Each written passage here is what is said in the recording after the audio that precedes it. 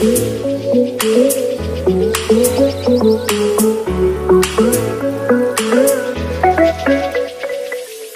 is up, everybody? You're listening to D-Bomb The Journey. It is time to create our own path. In today's episode, I'm going to be talking about taking care of yourself. So today I'm going to keep it nice, short, and sweet, simply because I am feeling absolutely horrible. My cold has only gotten worse over the past few days, and this is why I am on here talking about taking care of yourself, because it is important. I have been doing well physically, mentally, and in different areas of my life, but what I have been lacking is adequate amounts of sleep. And I know for myself personally that if I don't get sleep, I'm gonna get sick. 9 times out of 10, this is exactly what happens, because when your body is not running correctly, or it is running on little amounts of sleep, your immune system weakens. This is just a known fact, and you need to take care of that type of stuff. So what I've been doing a lot lately, it has been just recovering as much as I possibly can, just doing my best to get good amounts of sleep at night, drinking tons and tons of water besides my gallon, and just getting the adequate rest that I need so my body can recuperate and